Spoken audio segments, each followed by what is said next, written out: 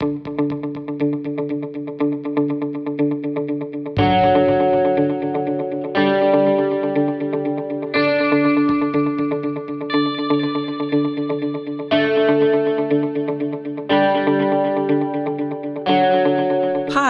I'm Leslie Manoukian, President of Health Freedom Defense Fund and host of Conversations on Health Freedom, a podcast about our most sacred human right.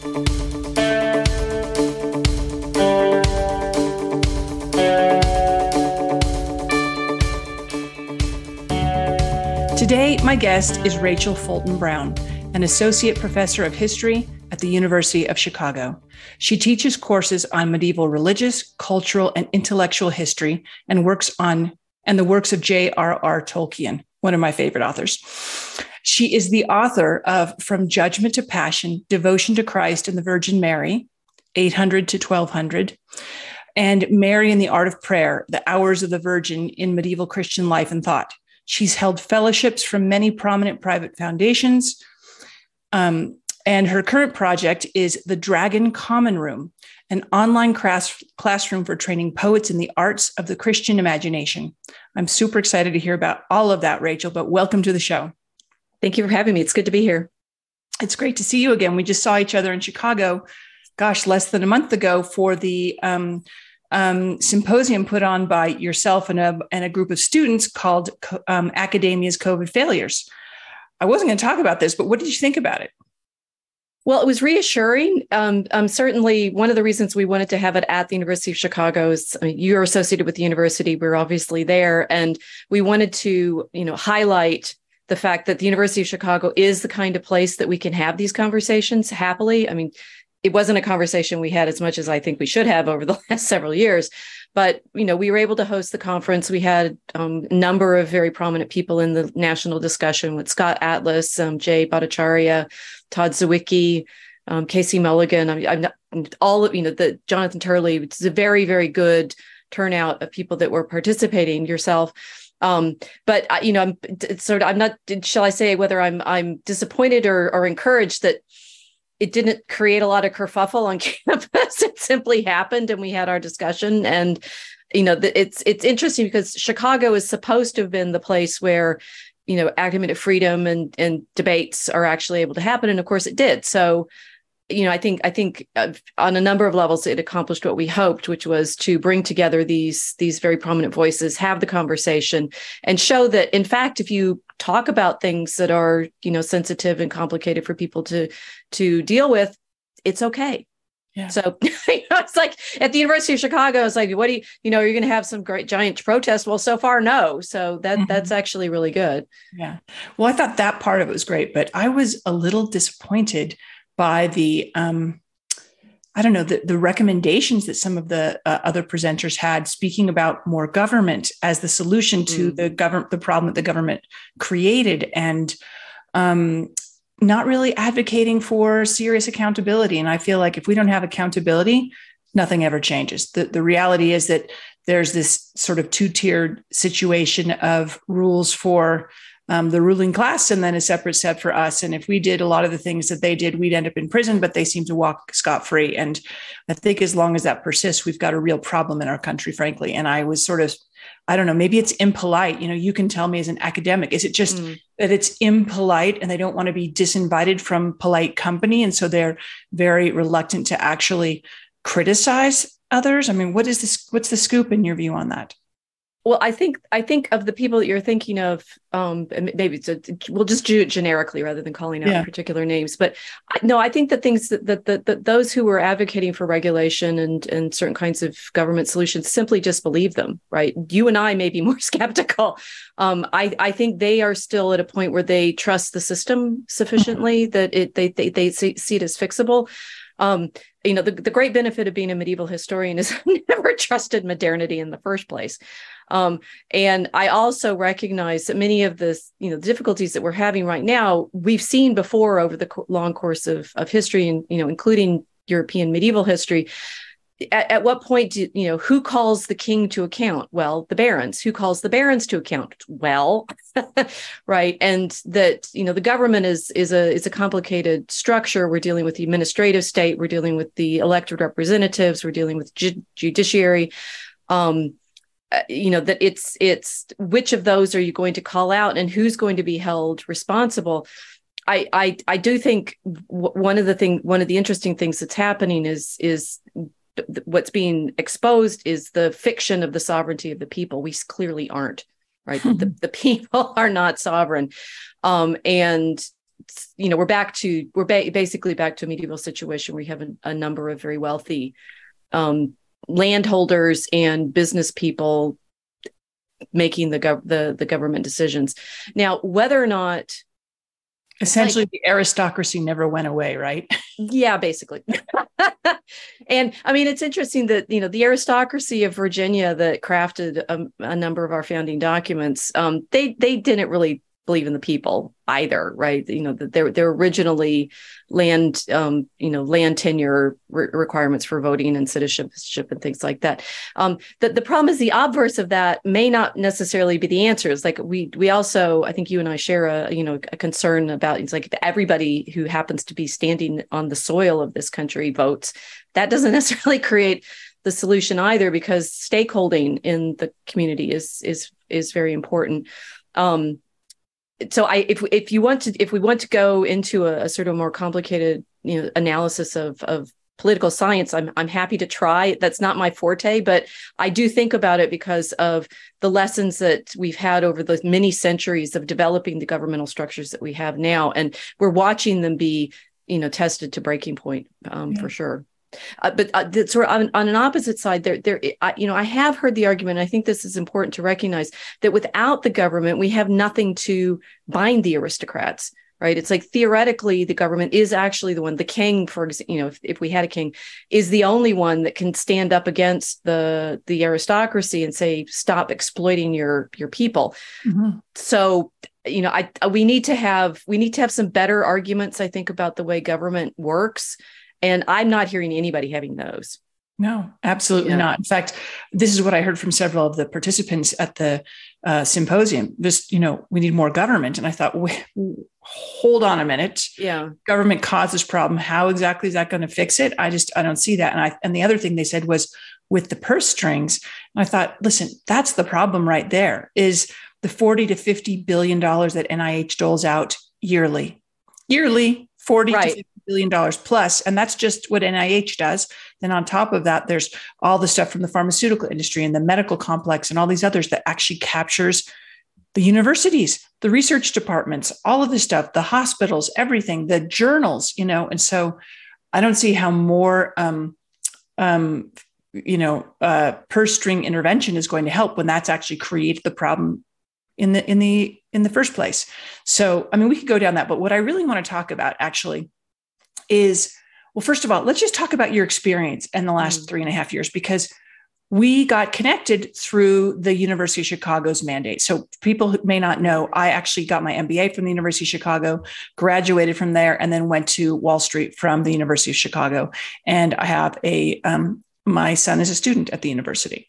Anyway, I want to let's just unpack for people what it was like for you to be there at this place that holds itself up as a bastion of free speech and free expression. And it was a little surreal for sure. So it was interesting. I mean, it's like we can go.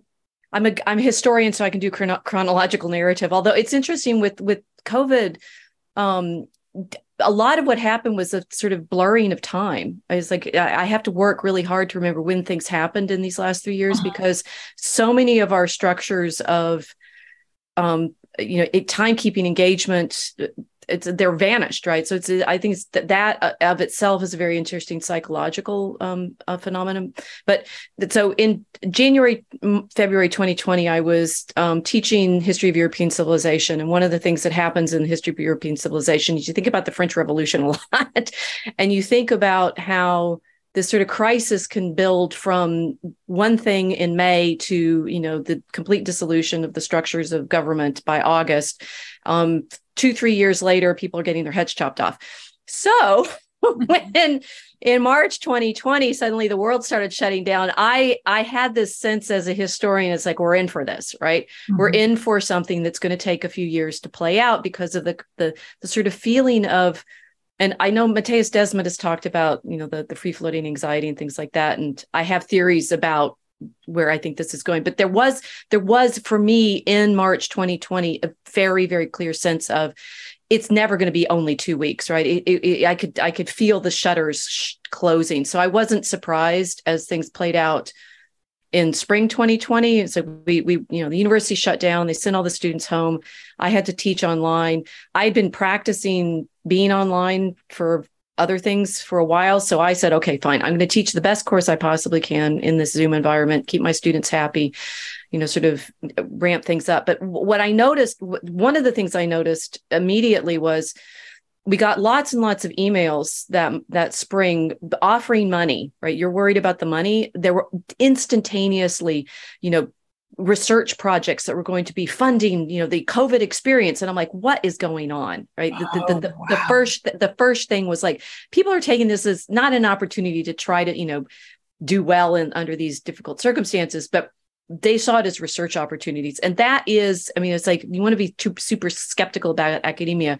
It obviously goes in fashions, right? Here we're going to do this crisis now, and it likes crises. And I think the first thing a lot of my colleagues saw was this: oh, cool, we have a purpose, a mission, right? We're going to document the way things played out under COVID. And I'm saying on my blog, I know what's going to happen. Everybody's going to start making excuses for not doing their work, which is also what happened, right? I was saying just now, everybody lost their sense of time. Everybody lost their sense of, I think people actually had this feeling that they were, it was a good thing to have an excuse not to do X, Y, or Z, right? All the conferences closed. Everybody, you started getting emails saying, oh, I can't, it's COVID, right? And that for me, I wrote a blog post about this in May 2020, how what was going on was basically being captured by Sauron's ring. Right. We were one COVID to rule them all. And it was like sapping everybody's will to do stuff. Right. It's like, I have now an excuse not to do my work. What that says about our society, our culture, our spiritual health, I think is significant. And could you just stop there for a moment and just explain who that is and what is ring? Is it Sauron or is it Saruman? I always forget the two. My son will always correct me, but what the ring is, what it represents, and what you're talking about, and what it symbolized. Absolutely. Because so it's in Tolkien. It's in Tolkien's Lord of the Rings. No, I'm happy to explain it. For me, it was like the most resonant image of what was going on in the Lord of the Rings. Sauron is disembodied, but he's made this ring, this magic ring, that its primary power is to control other people's wills. So that if you have this ring, touch my rings, right? If you have this ring and know how to wield it, you can dominate other people's wills, right? And that I immediately said that was the sort of propaganda that we were being put through, of be afraid of this virus that was going on. Do you remember? I'm sure you remember because you were paying attention, but like Johns Hopkins put up that website where there's and it was all in red and numbers, and there's so much like fear propaganda over what a terrible crisis we were. I promise you, I did not buy it for a second. Right. I'm a doctor's daughter. I grew up distrusting the way doctors, ramp up the fear with diagnosis and fancy language and ignorance. Right. Because they actually typically, what they have is good descriptions, good fancy labels in Greek and Latin for things that mean plainly, I don't know what it is, but that's the word in Latin. And so I was just watching all of this, and I was seeing the fear, the projection of fear. And I just say it's Sauron's ring. It's Sauron dominating people's wills with terror. Can I just interject here that also remember, so for people who haven't read The Lord of the Rings, which I highly advise, I read the 4-book set twice. I don't know, when I was probably 12 years old or something, 10, 11, 12. And I was absolutely mesmerized by it. But what I wanted to point out is that Sauron's ring sells you on the lure of something positive. So the magic ring allows Bilbo and then Frodo to actually disappear, right? And so there's this kind of magical thing. And I think that I don't know what you think about this, but, save grandma, do your part, flatten the curve, be virtuous, right? There was the allure of being good and doing good and playing your role. And so my point is that we have to remember that this ring, part of the way that you sell it is with some kind of, carrot, right? I mean, is that an interpretation? Or no, that's exactly it. And that's what Gandalf, I said this in that blog post, one COVID to rule them all, right? One ring to rule them all. Gandalf says, if I had the ring, I'd be even worse because I'd be doing it out of good. Right. And so, yes, you are absolutely right that is the kind of spell casting that trapped everybody. And that's why I say when Desmond is saying, there's this free flowing anxiety, it's like, well, what it was, and I've done in my own video series, The Mosaic Arc, there's a video called Sauron's Mic. Mm-hmm. This was a media phenomenon, what Tolkien's writing in the 40s. And, one of the things that happens in that is all the war propaganda, right? And the war propaganda in his lifetime was going over the radio. Sauron's tower, he has a tower where he's hidden and, projects his power from. It's a radio tower, right? And if you think about the way which the media was used to spread the fear of COVID, I don't typically watch television. So, I get my news and things like that through social media and online. So I don't usually see the broadcast media anymore. But like if I was in a hotel or something at the time, I would see it. And for example, when people started having to get the injections and you'd see nothing but people getting shots, right? It's like that kind of image saturation. It's called brainwashing, right? Oh, yeah. Yeah. And that's what Tolkien understood the ring could do. It's like the media that's invisible. It makes you invisible. Nobody sees it. Nobody recognizes where it's coming from. It's just suddenly all true now. Mm-hmm. That's absolutely what Sauron's ring does.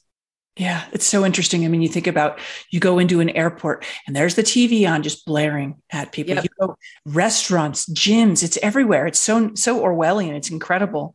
I was having made the documentary, The Greater Good, on vaccines and studied this kind of stuff for the last 20 years. I was very alert to what was going on from the very beginning in January. In fact, I said to my husband, you mark my words, this is the big one. It's the thing I've been worrying about for years and years. They're going to use this as an excuse to take away all of our rights and prevent us from traveling and prevent us from moving and do all this. And he was just like, oh, honey, don't be silly. I was like, I'm telling you, it's coming. Anyway, well, you were right. And that, so, and say that from different perspectives, I study, historical moments like this. I mean, and they're sort of, they take the Crusades as another one, right? You can see people captured by a sort of fervor of a moment. They don't last very long. They tend to last only 3 or 4 years. And so right now we can feel it now. It's like, that was the interesting thing about the conference. So one of the other reasons we wanted to have the conference is everybody's forgetting it already. Right? Is how hard is it to remember how terrifying it was watching the world shudder itself in spring 2020? For me, the most terrifying part was watching people buy into it and comply. Mm-hmm. That's what I found. Yeah. Oh my gosh, how can you not see through this? How can you just lay down literally and let them walk on you and take away anything and everything that you have that's yours, essentially, when it comes to your rights and your freedoms and your liberties and your body and everything. And I just have to add in here as well that people have to, I've spoken about this for the last 3 or 4 years repeatedly. Congress changed the law. There's something passed every year called the National Defense Authorization Act, and it is the mechanism through which the Pentagon is funded. Okay. And in that act, the NDAA, they stash all sorts of things in there. Well, in 2012, they removed the prohibition on the CIA propagandizing American citizens. Wow. Well, then this is Sauron, right? And okay, exactly. So my point is they set it up. And then the people who were criticizing this and saying, oh my gosh, this is really terrible, they were like, oh, don't worry, we're just repealing the Smith-Mundt Act, which was the prohibition, but we're not setting up a program and we're not funding it. Well, in 2013, they set up the program. In 2016, they funded it. So my point is that they were literally cementing their capture of the media in order to use it as nothing more than the propaganda arm of the government and the pharmaceutical industry, literally years before this happened. And I'm sorry, I mean, you can call me a tinfoil hat wearing conspiracy theorist. I don't care what name you call me. There is no way that you will convince me, after all that I know and all I've seen, that that was an accident. Oh, it absolutely was not an accident. But and what this is, it's like narrating this is nice for me, because I actually haven't done this ever. In with someone who knows what you know. So you're asking me what it was like in academia. How many people, in my own, like the faculty at the University of Chicago, would even know what we're talking about? It was that. So I saw, all the people like saying, oh, we need to stay home. And I'm like, are you kidding me? This is just it's a live stream opportunity, whatever, but it's not, this is, I seriously doubt that we're all about to die. Right. I never believed that. But that it to this day, I mean, even for our conference in May this year, there were very few of my colleagues on campus that seemed to even recognize that anything odd just happened. Or bad had happened, or right? that bad had happened. I mean, we do have some of us. One, it took it, from our interaction that, so the first year we were just shut down. Although I was actually on leave accidentally enough, so I wasn't planning on being on campus in autumn 2020 or winter 2021. By spring 2021, I was back teaching on campus, but most of my colleagues weren't. We were only we could ask to be on campus, and I was perfectly happy with that. But I had like very small classes, seminar-sized classes in lecture rooms, which was hilarious and hysterical. And the students were just desperate to like, yes, please teach in person. So I'm teaching in person in these giant rooms. They had a mask mandate on us to mask while we were speaking. Of course, by that time, in the national media, you could see the press secretaries and things like that. They didn't have masks when they were talking to a masked room of people. And so I, took mine off to teach. I was reported on by basically campus was nearly empty.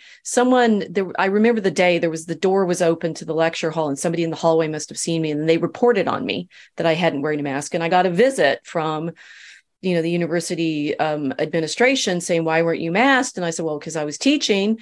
And one of the students in my class, Declan Hurley, was, with the Chicago Thinker, and, he has hearing impairment.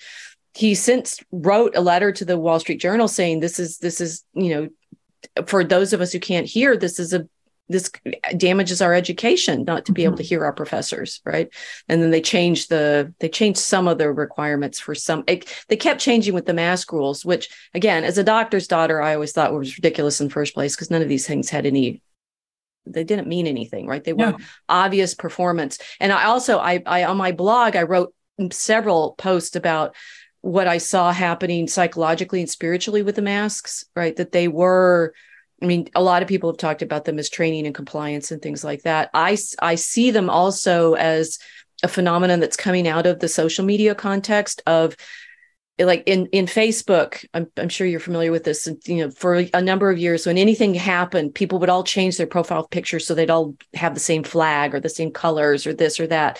That this sort of, I saw the masking as very much that social phenomenon of not wanting to stand out. It's very hard to go against what the rest of the group is doing, even when you know that it's nonsense. Mm-hmm. What I did find frustrating was how few colleagues I found on campus who actually also could say this. Yeah. Like, do you understand how ridiculous this is? It's scientifically idiotic.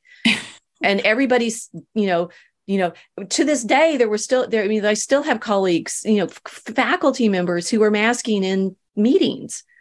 And I'm just saying that you can't be serious. No, it's incredible, isn't it? So is your dad still alive, Rachel? No, he died in 2005. Okay. But he was, it's like, so fast forwarding a little bit, this poem that we're working on in the Dragon Common Room, Draco Alchemicus, we just finished a Kickstarter to help publish our first volume. So it'll be coming out in 6 months. Yay.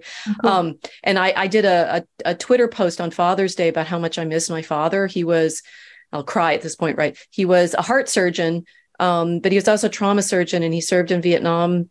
He served in Thailand during the Vietnam conflict. He was a car mechanic and a pilot and a pipe smoker and a mathematician. And he was also, a great detector of false language. We will not use that word politely here, but the sort of mystification of science, right? Like we said, we call the poem Draco Alchemicus because it's meant to sound magical and mystical. No, it's like you've been bamboozled by scientific names into believing that there's actually something behind this. And I'm grateful to my father for having that wisdom to say, you realize when doctors talk, they also have a social performance to keep up their, appearance of knowledge. And if you know Latin, they have almost none, right? Yeah. What they have is I'm actually anatomy lessons in Latin, totally. Which make it sound like they're saying something that's mysterious and removed from local knowledge, but that's a Latin name for the same thing. Yeah, I'm actually working on a blog, and it's called The Cult of the Expert. And yeah. It's about, if you look back, most people don't know this, but doctors were not highly paid, highly respected members of society. They weren't low, but they were nothing special until the Flexner Report was introduced in 1910. And then Congress basically consolidated the power of the in obeisance to John D. Rockefeller and Andrew Carnegie. But basically what happened was they actually implemented standardization and licensure of the medical schools. And there were all kinds of medical schools before that. And there were all kinds of healthcare practitioners, and people who gave pharmaceutical drugs were not higher up on the totem pole. They weren't called doctor. They weren't well paid. They didn't wear stethoscopes. They didn't, have their title. They didn't wear white lab coats. They were no different than homeopaths and naturopaths and herbalists and doulas and midwives. They were another one, and they were very accessible to all the people, but they were dispensing what was then actually snake oil. They were actually the ones who were selling drugs and things that harmed people. And, but Rockefeller was a chemical magnate. And so he wanted to solidify pharmaceutical medicine as the primary type of medicine that would be rolled out across the country. And Congress basically obliged. That's what happened, literally. So it's so refreshing to hear of physicians who actually recognize that there were all these problems and push back. But what you were just talking about. Well, so my dad definitely did. And my father, he was a professor of surgery, and, had experience in war, right? Because of his time in Thailand. His father was also in the military, served in Burma in World War II. And my dad said, he always used to say that people didn't know, if you don't understand with the history of medicine, how much of it comes out of war, because you have a lot of bodies to practice on because of the young men that are getting hurt. But also he always used to say, the only reason doctors could do anything is because the body heals itself. It's the kind of hubris of, we're going to figure out. No, it's like you basically, the most important thing you do is stop the bleeding. Mm-hmm.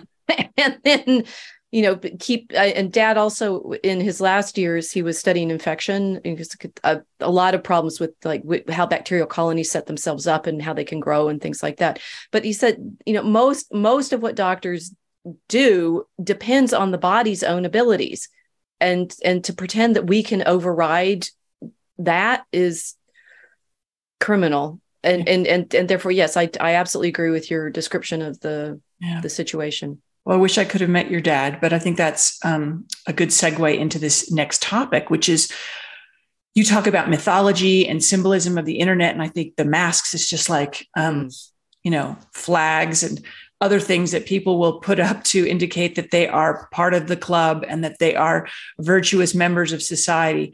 Tell us what you mean about the dragon of coercion and storytelling and history, and how this all works together to actually coalesce into this control system, essentially, which is what we've been living through.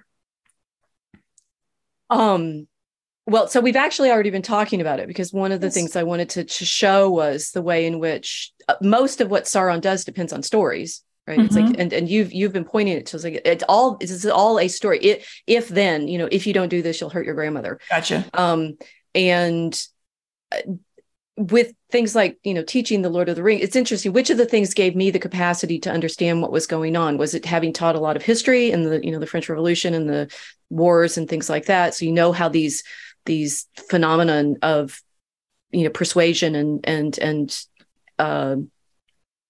mobilization happen, or is it because I teach Tolkien and you can see stories help you watch the way all of these choices are made. In the Lord of the Rings, the characters having to deal with the ring give you models of, Boromir wants it and he wants to, save his city, right? Okay, so you have that model of, you could be, wanting to wield it. If I have this weapon, I'll use it for good. Gandalf says, "Oh, I know what I would do with that, so please, don't offer me." Galadriel says, if I had it, all would love me in despair. And what's interesting about stories is, I guess that they're sort of, I haven't asked anybody to ask me that quite directly. They stick in your mind, right? I think they have, it's not that they have simpler structures, but is it that they personify an idea or they allow you to connect to it viscerally? I mean, what do you think it is about it? Because I just did a marathon live stream a couple nights ago with 3 storytellers. We were all talking about things, so I can give you what I learned from that. We had a comic artist, a novelist, and a sort of theological screenwriter, right? And so each of them were showing us things. And the comic artist was really focusing on character. Saying he's the Chuck Dixon. He created Bane, the Batman supervillain. And so when you ask Chuck what he does, he's like, "Well, I create characters and I really want to get in the character. And you have to create characters that people want to be involved with and empathize with." So I think the first thing stories do is give you that reflection, right? That it's either a mask or a reflection that and particularly in comic books, because the drawings are simple. People look at them and they can see themselves in them like mirrors. So I say it's like socially we do that, right? We imitate each other. So getting inside a story is looking for it's not that you're looking for the character that you want to be, but there's that ability to see other human choices and behaviors through that character that you can understand, right? So character identification make things meaningful to us. And understandable. With the novelist, he's also a physicist and studies wideband antennae and electrical magnetism, and so he does techno thrillers, right?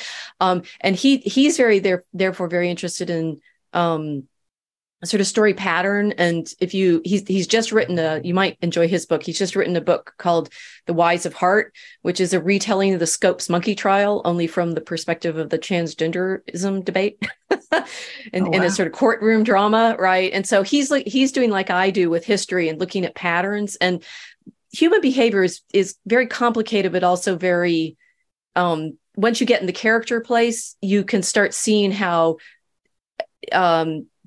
decision making has certain effects, right? And I think that's what my friend Hans Schantz is trying to show, that you can understand these complexities of system in a story. Like when I was studying history, I still do, but a lot in graduate school, I read a lot of historical novels because they help you get in the character, get in the complexity of the situation, and see it the way the decisions of the people at the time made things play out. So story helps with that. And then the screenwriter is Patrick Coffin, my friend Patrick Coffin. He was talking about how, in fact, all stories that people actually find themselves drawn to positively are, in fact, the gospel. And I'm like, "Ooh, I like this," right? It's like the greatest story ever told is the structure of truth in creation to revelation. And then he gave some examples like Little Orphan Annie and Saving Private Ryan and E.T., that you can see how the sort of problem of the character, the Christ figure who enters into the story and faces up to the threat. I mean, in our sense, the dragon threat, trains you to understand how to deal with the dragon when it comes. And I say that certainly helped me with, COVID and recognizing it as Sauron, that's the dragon there, where you can learn from these parables how to have courage, how to make good choices, how to recognize the fear that is being placed on you, and that therefore stories at that level can help train us in virtue. And that's what really in the Dragon Common Room we're sort of aiming for. It's like we make the characters, we set them up in these situations, but we want the stories that we have told to do like monastic meditations did, of showing you the battle of the virtues and vices that you're in. It's a psychomachia. And that in fact, great literature tends to that, right? You're in that drama of how the characters learn to virtue means strength, right? It's the strength of your soul. Where does the strength of your soul come from? Yeah. Really well said. Beautifully well said. It's really interesting to contemplate all of these different, some would say myths, some would say stories. I mean, just historically, I'm talking about things from something that Camus might have written to things that Hemingway wrote, right? The hero, the person that helps inspire us to all be our greatest, right? I mean, there's something about it. And I know in my own inner work and my own spiritual development over many decades, one of the things that I've always learned and considered is, who are the people that you most look up to in history? Mm-hmm. One of my teachers said to me many, many years ago that those people, like if you write down on a piece of paper, put down, and so I'll invite all of our viewers to write down 3 people. Who are their 3 heroes? Okay. And then you write down who are the 3 people that you hate the most. And those, we're all a mixture of good and bad, light and dark, right? And if you own those people that you revere the most, who are your heroes, are the ones that you haven't really owned your own power and your own inspiration and your own ability to stand up and be the full person that God sent you here to be. Mm-hmm. And the people that you reject represent the parts of yourself that you haven't fully acknowledged yet. It's very interesting, like a psychological kind of aspect to it. But I think the stories are just reflective of that same kind of idea that mm-hmm. we are relating to something that touches us in some way. And in some ways it's very positive, and maybe it touches something that we wish we could be more like this person. Or there's people that, we're like, well, we don't like that because, I don't like that aspect of myself. Right. So right. It's very, very interesting. So let's talk a little bit about, you were clearly not snowed by the story that was being peddled early in 2020. But there's a difference between not being snowed by that and actually also wanting to oppose mandates and standing for health freedom. So help us understand why you took that stance, why it was important to you, and just your thoughts on that. So we've already talked about my father, which helps in that. That again, it's not just my father, my mother, my grandfather, her father. I'm everybody in my family is doctors, right? And that does help you recognize the levels of both skill they have and also limitation. The primary problem, what used to be the primary. Excuse me, I have a hair in my mouth. No worries. What used to be the primary practice in medicine was a second opinion. And that, your doctor, you talk to your doctor, but your doctor is not meant to tell you what to do. Your doctor is meant to advise you on options. And, recognizing that doctors might have different experience, might have different backgrounds, my dad as a surgeon, right? He was a professor. In order to train as a doctor, you need to see lots and lots and lots and lots of cases, because you are, generalizing from the things that you've seen. Older doctors have seen more and, have a wider range of examples to work off of, but nobody's seen everything. And people, so you should have a second opinion. Why should the government be telling us what medicines to take? That it's like why should the government be telling us what to eat? Why should anybody be telling you how to care? I mean, in the sense of, we shouldn't even have this probably national public education, right? All of these things should be training in care for your body and soul. And that one of my, my deep furies at this mandate thing was, one, the threats that were used. It's like, oh, you're going to damage us. Well, the obviously illogic there is, well, if you think that medicine works, then I can't hurt you because the vaccine would have done what it was supposed to do, prevent you from getting sick. But the mandating of treatment, when even, and that the doctors were going along with this, even within the medical profession, you should not be forced to take anything that the doctor suggests to you. And my father, one of the things my father, of course, dealt with as a heart surgeon was he's often having to care for much older people. Someone in their 80s who, has blocked arteries is not a great candidate for open heart surgery. And, if their family's sitting there saying, do whatever you can, doc, save them. And, my dad says that's torture, right? There's at some point, intervention is not medicine. It's Frankensteinian manipulation of the body. So I could, I had, objections in the spiritual sense too, of having these kinds of mandates, but that again, that the medical profession seemed to be going along with this kind of coercive treatment. It horrified me. Yeah, it's unreal. In 1905, we had this lawsuit that went in front of the Supreme Court. It's called Jacobson versus Massachusetts. And in that lawsuit, the Supreme Court ruled that it was acceptable for Cambridge, Massachusetts to mandate the smallpox vaccine because there was 30 to 40% of the people who were getting smallpox were dying. So it was an extreme situation. And they said for anybody who didn't actually want to take the shot, they could pay a fine. Nowhere did they say that the government had the right to plunge a needle into your arm or take you to a doctor and let the doctor plunge a needle into your arm. But that's how this has been construed, and it's been used as cover in the last, many actually years, not just the last 3 or 4 years, but it's been becoming more and more common in the last 10 or 15 years to rely on that lawsuit as a justification for taking away people's rights. And so there's been this war on removing exemptions to vaccines as more and more parents and adults have woken up to the true ramifications of injecting this whole spectrum of, let's just say, ingredients. Many people would say toxic ingredients into your body. What's happened is they recognize that they have a problem. And so they've started using ad hominem attacks and hurling any kind of insult they possibly can at these people. And what's really notable is that if you look at the past 60 years or so, there's been several, probably 4 or 5 different lawsuits that went in front of the Supreme Court.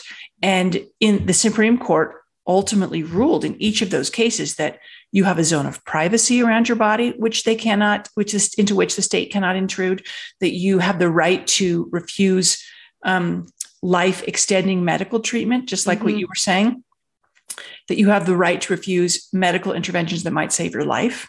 So not just life saving, but anything that might actually save your life. You can just choose not to take it. All these things. And we've got all of these international treaties and acknowledgments that, it's inhumane and unethical and positively diabolical to force any kind of medicine on a human being. It's crazy. And yet we've gotten here. And what I'm still sort of trying to unpack is how we got here. I have lots of theories on why that is, but I would love to hear your thoughts on that. And I just have to say, that's what our poem's about. Oh, cool.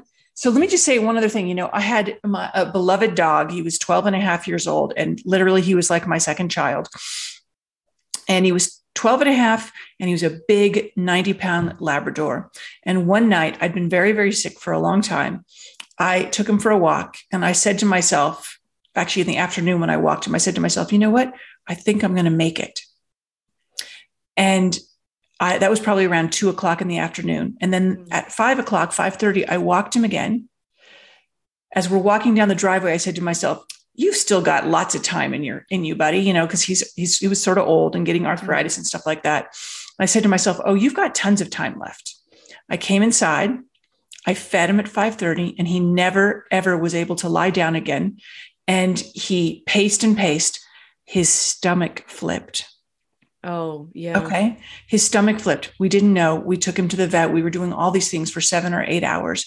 And finally, at 1:30 in the morning, the vet said, listen, we can do surgery on him, but his stomach's flipped. First, they thought it was gas and all this stuff. They said his stomach is flipped and we can do surgery on him. But at 12 and a half years old, for a dog of that size, I mean, most of them don't even make it to 10, you know? Yeah.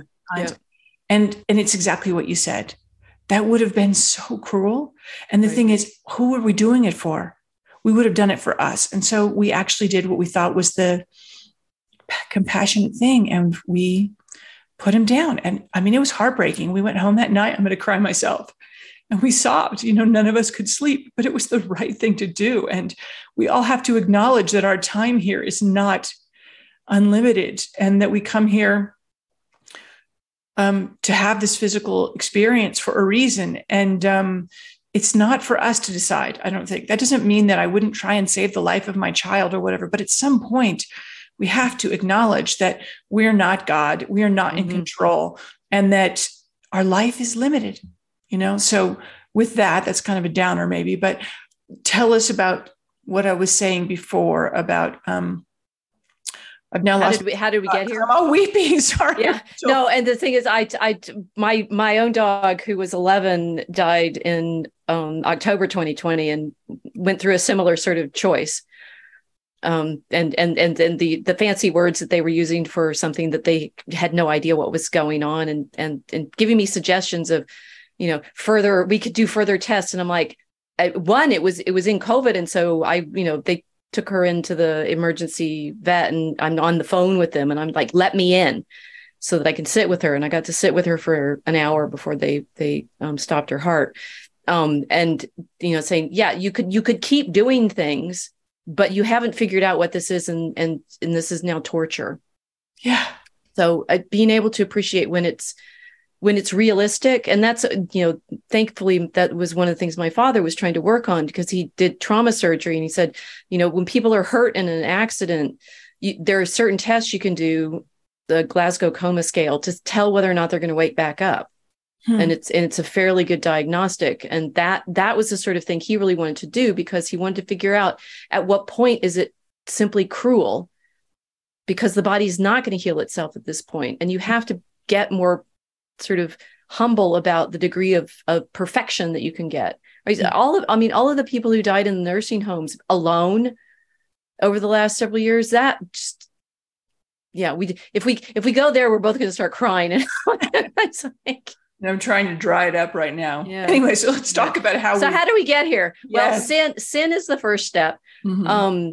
You know, there's the thinking about Sauron's ring as the radio and the media and such like that, this is the story of human civilization, right? And it's like, you could say this, the Tower of Babel is part of this. It's our constant temptation with our knowledge and tool making to, you know, create structures and interventions. And in the sort of deep mythology of things like Genesis and some of the angel stories from antiquity, it's the fallen angels that give us things like cosmetics and weaponry, like metallurgy and illusion making with cosmetics, that we've always been in this sort of twinned problem of, we can be like gods, or we can acknowledge ourselves as creatures, and that we can work with God in our art and in our science and our crafts, or we can try to take control. Remember what Sauron's ring is, right? It's always that desire for domination and control.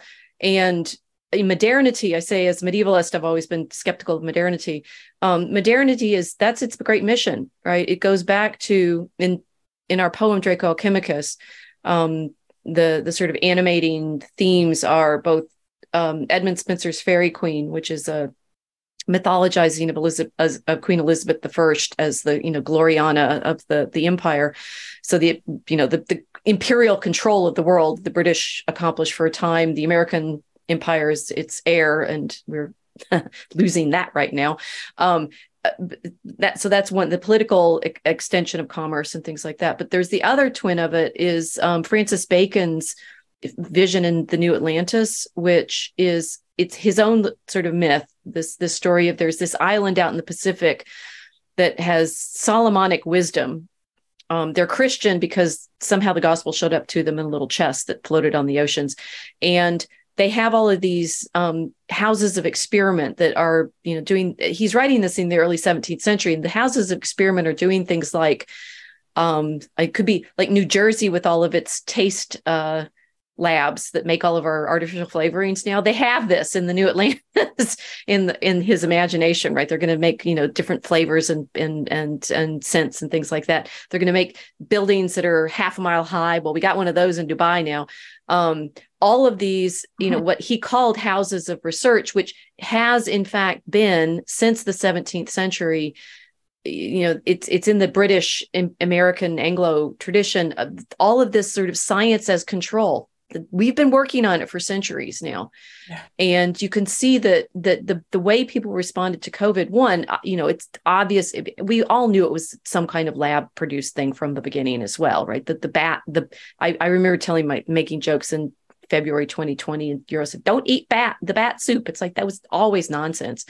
That's one side of it. We're going to make bioweapons to come after our enemy. It's like, oh, well, we can, therefore we should try. It's like, that is always our temptation. That's what the ring is about. It's always like, oh, we could control these things. And then the opposite, oh, we're going to lock the society down and absolutely control the outcome here. Again, it's the same temptation over and over and over again.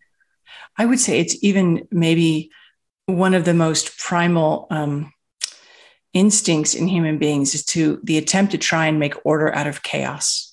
It's very uncomfortable for most people, right? Like, yeah.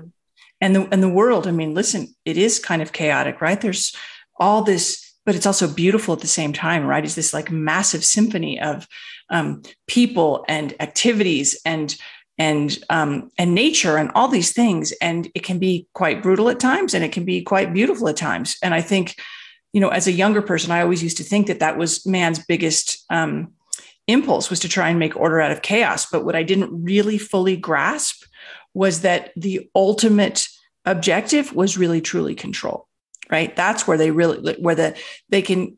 people, these overlords, I think, take that natural human instinct and they try and co-opt it with control in order to, and then use it against everyone. And I think that's what's the most perhaps insidious part of everything that's going on. And what depressed me the most was watching everyone just freaking lay down. Seriously.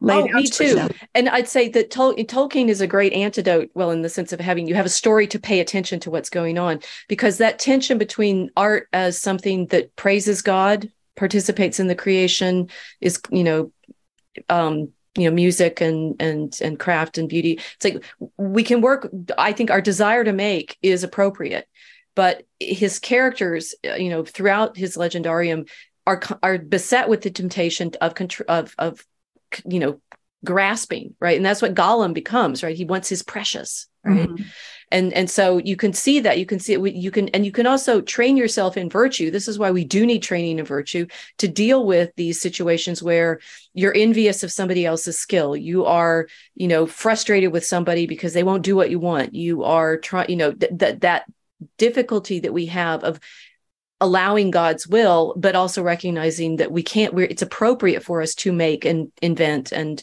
create, but then our own creations can turn on us insofar as we become possessive of them.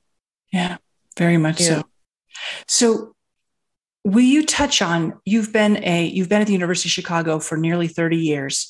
Would you touch on how you have watched the student body and campus life evolve over those nearly 3 decades? Because my guess is you've watched quite a transformation. And then would you just perhaps comment on what you think is behind the changes that you're witnessing? Well, the primary transformation is the college has grown. The college administration, Dean Boyer, made a very concerted effort to expand it. Mm-hmm. Some of that was, I think, financially necessary in the sense that colleges live off their alumni donations and other gifts and things like that. And so not having alumni from the classes, they were very conscious of this as a necessity for the long-term health of the institution. They also decided that they very much wanted to be up in the competition with the coastal schools. So the Ivy Leagues and Stanford and Berkeley and such. I do know that the deans of these schools have regular meetings. That there's a single network of elite schools. And one of the characteristics of an elite school is selectivity of admissions. So the admissions department, or what do we call them? The admissions office, expanded very greatly its marketing of our school, which, I don't know whether this is a bad or good thing, right? I do think one of the features of it is our tuition went up in harmony with the other expensive places. And of course, that's funded by and fed by the student loan bubble, right? And so that's bad. They did expand their outreach into the high school so that we have a much bigger applicant pool and therefore can be more selective. Yeah. And so the primary thing that I've noticed is I have absolutely outstanding students. I love my students. I love teaching at the University of Chicago. I love the kind of students we attract. I mean, we still do. And I made a point of this over the last several years since Dean Ellison and Dean Boyer's letter about no safe spaces. Typically, our students come because they see our school as the top of the academic freedom pyramid. And that I'm very happy about. And our students are very happy about it. They come and hope for that to be real, right? And I think for the most part it is. I mean, we are a liberal school in the usual situation of the intelligentsia, the elite. And so they get, some friction among each other. What about, let me ask you from this standpoint, if COVID had happened 25 years ago, how do you think the reaction on campus would have differed from what the reaction was in the last few years? I don't know. That's a really good question.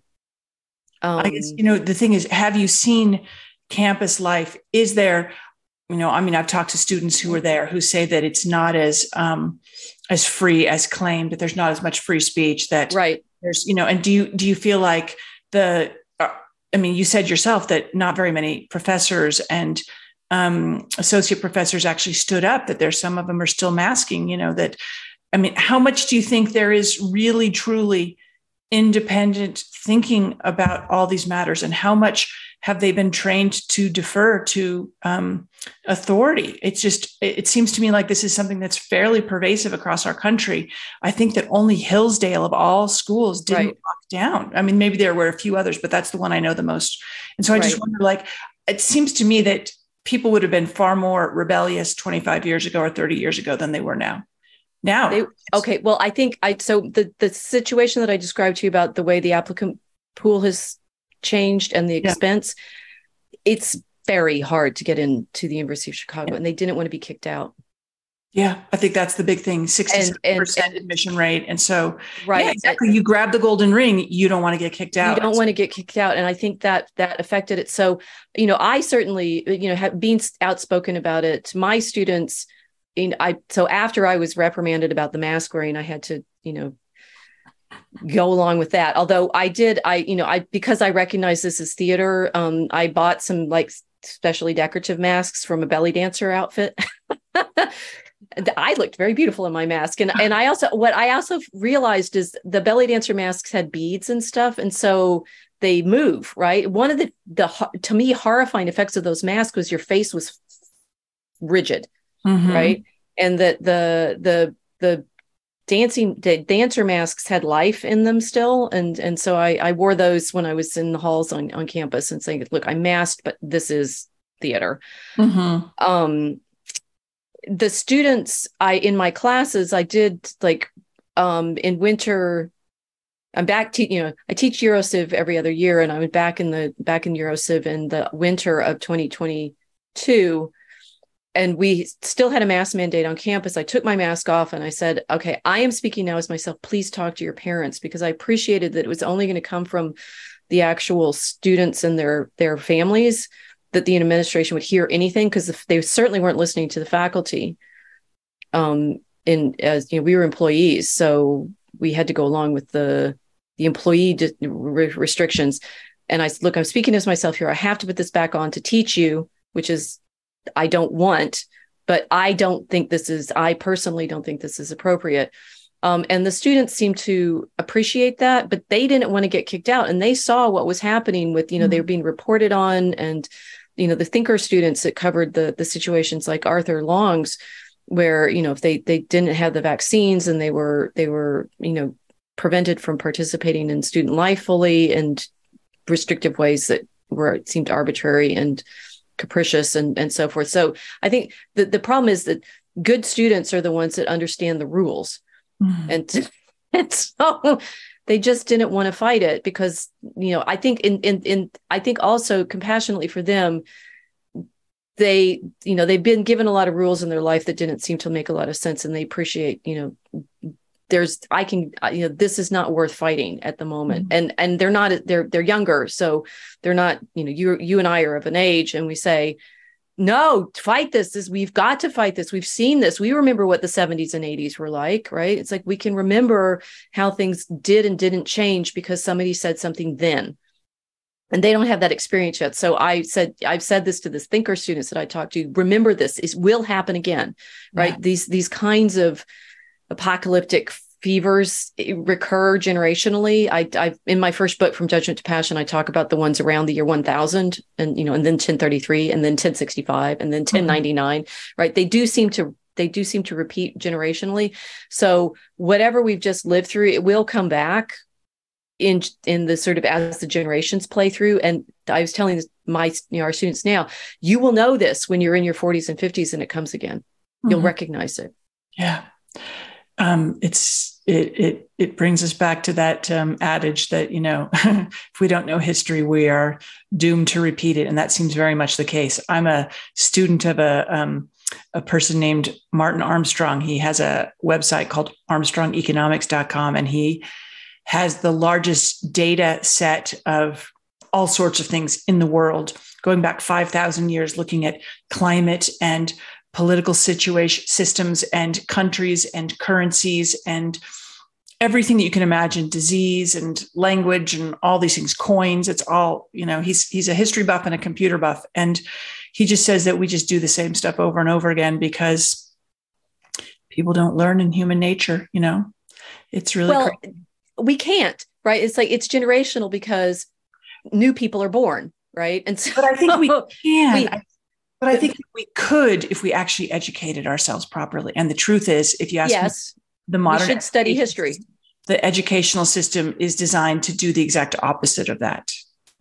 Yes, I think so. I mean, the present educational system, again, everybody be a medievalist, and then you get like at least a counterexample to the things that we have now. And that be a situation that most of my colleagues in academia study modernity.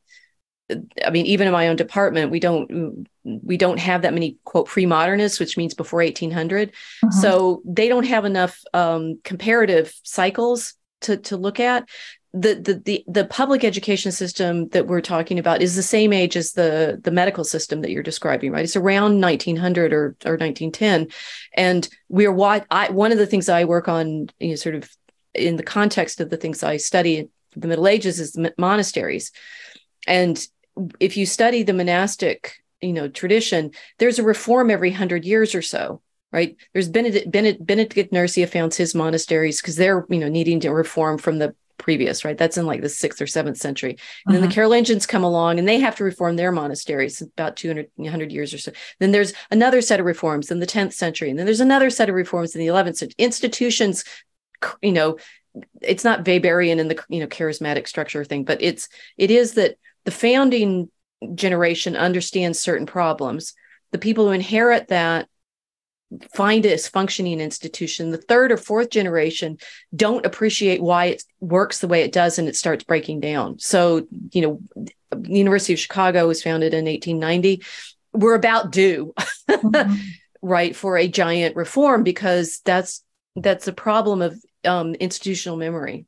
Yeah. Well, it also reinforces that book Generations and The Fourth Turning, Neil Howe, and I forget who the other author is, but very, very interesting. We are in the winter now. We were in a winter in 1776. We were in winter in 1865. We were in winter during World War II, and we're in winter again now. through around 2032. It's very, very fascinating. So you just mentioned, would you recommend a book if someone wanted to learn more about medieval history? If there was one volume that they could read, what would it be? And then would you tell everybody where they can find you, Rachel, and follow you? There's only one book. You should read my book. Okay. Which one?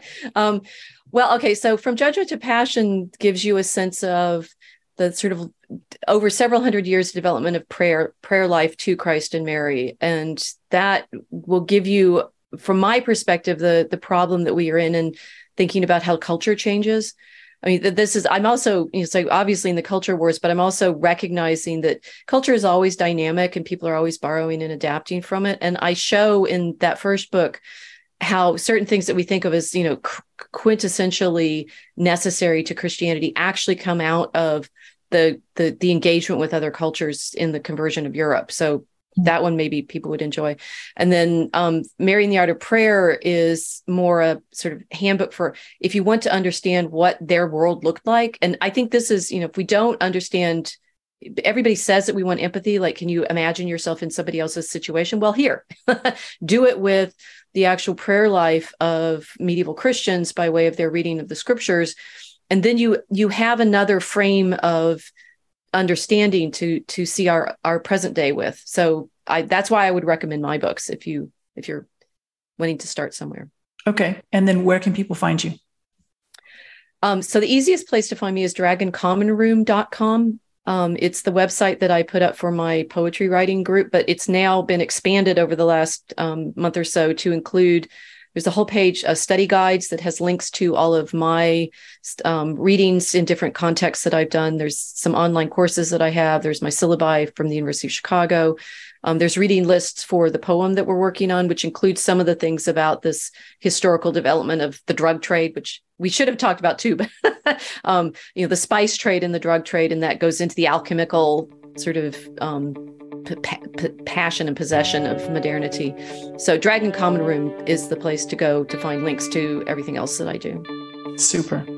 Rachel, it's been a real pleasure to have you on. Thank you so much for joining me today.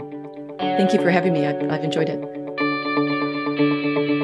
Thanks so much for listening to Conversations on Health Freedom. Please follow us at healthfreedomdefense.org, where you can become a member, subscribe to our newsletter, donate to our cause, and follow us on social media.